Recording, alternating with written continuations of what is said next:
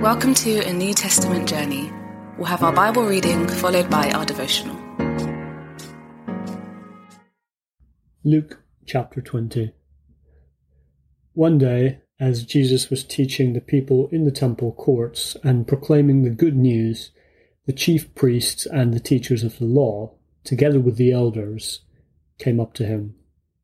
"Tell us by what authority you are doing these things," they said. "Who gave you this authority?"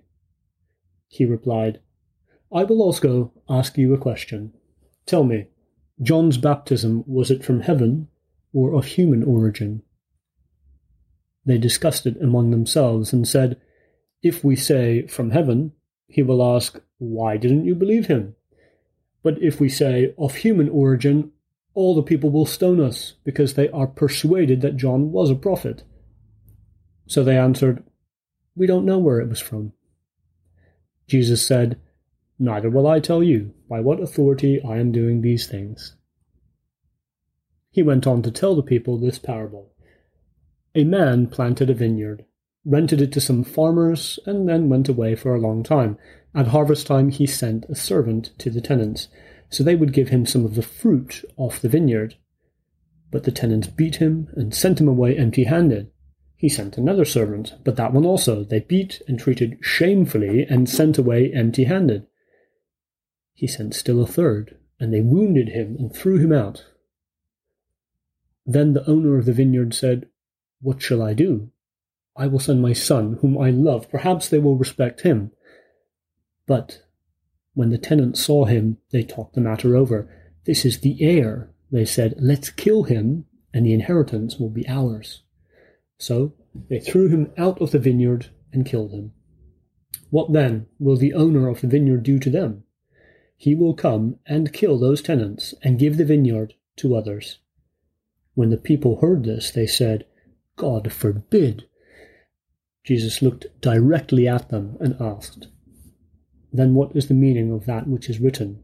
The stone the builders rejected has become the cornerstone. Everyone who falls on that stone will be broken to pieces. Anyone on whom it falls will be crushed." The teachers of the law and the chief priests looked for a way to arrest him immediately because they knew he had spoken this parable against them. But they were afraid of the people. Keeping a close watch on him, they sent spies who pretended to be sincere. They hoped to catch Jesus in something he said so that they might hand him over to the power and authority of the governor. So the spies questioned him, "Teacher, we know that you speak and teach what is right, and that you do not show partiality, but teach the way of God in accordance with the truth. Is it right for us to pay taxes to Caesar or not?" He saw through their duplicity and said to them, "Show me a denarius, whose image and inscription are on it." "Caesar's," they replied. He said to them, "Then give back to Caesar what is Caesar's, and give to God what is God's." They were unable to trap him in what he'd said there in public, and astonished by his answer, they became silent. Some of the Sadducees, who say there is no resurrection, came to Jesus with a question. "Teacher," they said, "Moses wrote for us that if a man's brother dies and leaves a wife but no children, the man must marry the widow and raise up offspring for his brother. Now there were 7 brothers. The first one married a woman and died childless. The second, and then the third, married her, and in the same way the 7 died, leaving no children. Finally the woman died too. Now then, at the resurrection, whose wife will she be, since the 7 were married to her?" Jesus replied, "The people of this age marry and are given in marriage, but those who are considered worthy of taking part in the age to come and in the resurrection from the dead will neither marry nor be given in marriage. And they can no longer die, for they are like the angels. They are God's children, since they are children of the resurrection.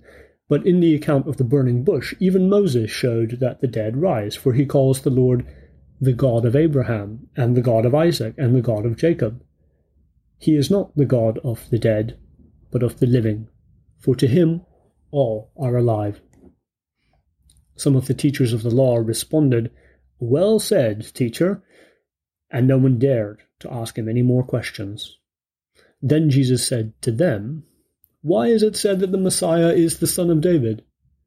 David himself declares in the book of Psalms, 'The Lord said to my Lord, sit at my right hand, until I make your enemies a footstool for your feet.' David calls him Lord. How then can he be his son?" While all the people were listening, Jesus said to his disciples, "Beware of the teachers of the law. They like to walk around in flowing robes and love to be greeted with respect in the marketplaces and have the most important seats in the synagogues and at the places of honor and banquets. They devour widows' houses and for a show make lengthy prayers. These men will be punished most severely."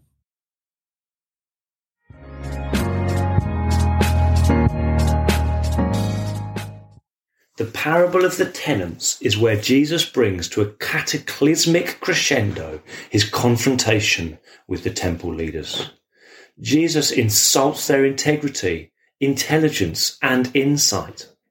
Can you imagine the looks on their faces as he announces to all that the temple leaders are going to be killed by God, crushed by the one they reject, punished most severely? Why couldn't he just leave them alone? Well, as Christians today, we've grown up seeing the cross mainly as the atoning work of Jesus to provide us forgiveness for our sins. Amen and amen. The cross definitely does that. But what Jesus emphasizes in this parable is that the cross is part of God's plan to actually get some fruit out of his people. God wants his people to provide him with a harvest of worship and righteousness and blessing to the nations. And they just aren't doing that. So Jesus comes not just to forgive sins, but to highlight the utter bankruptcy of the current leaders of creation. The coming of the Son of Man both seeks and saves sinners and shows the stubborn selfishness of stewards who desperately need to be sacked. We have to have both in our vision of Jesus if we're going to know the real him. Chapter 19 shows us the utter generosity and kindness of Jesus to those who have done wrong. But if we just have a chapter 19 Jesus, we can never explain why anyone would want to kill him. Chapter 20 shows Jesus determined to bring an end to hypocrites ruling over creation. In chapter 20, we see Jesus as the one who knows that a shake-up and a clearing out is required if a brighter future is going to be born. Jesus' parable points to his death being a final day for an old way of being human and a first day of a new humanity where goodness and order could be re-established all over the earth. This new humanity would be centered around Jesus, would be filled with his Spirit, and would deliver up far greater fruitfulness to our God.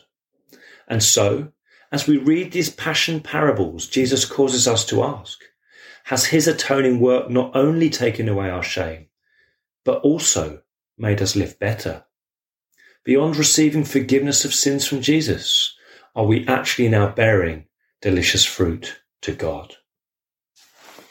Here's a question for reflection. Do you more often imagine Jesus eating with sinners or causing others to hate him so much that they want to kill him? We pray God's word bears fruit in your life. For all the information about the New Testament journey, head to www.anewtestamentjourney.net.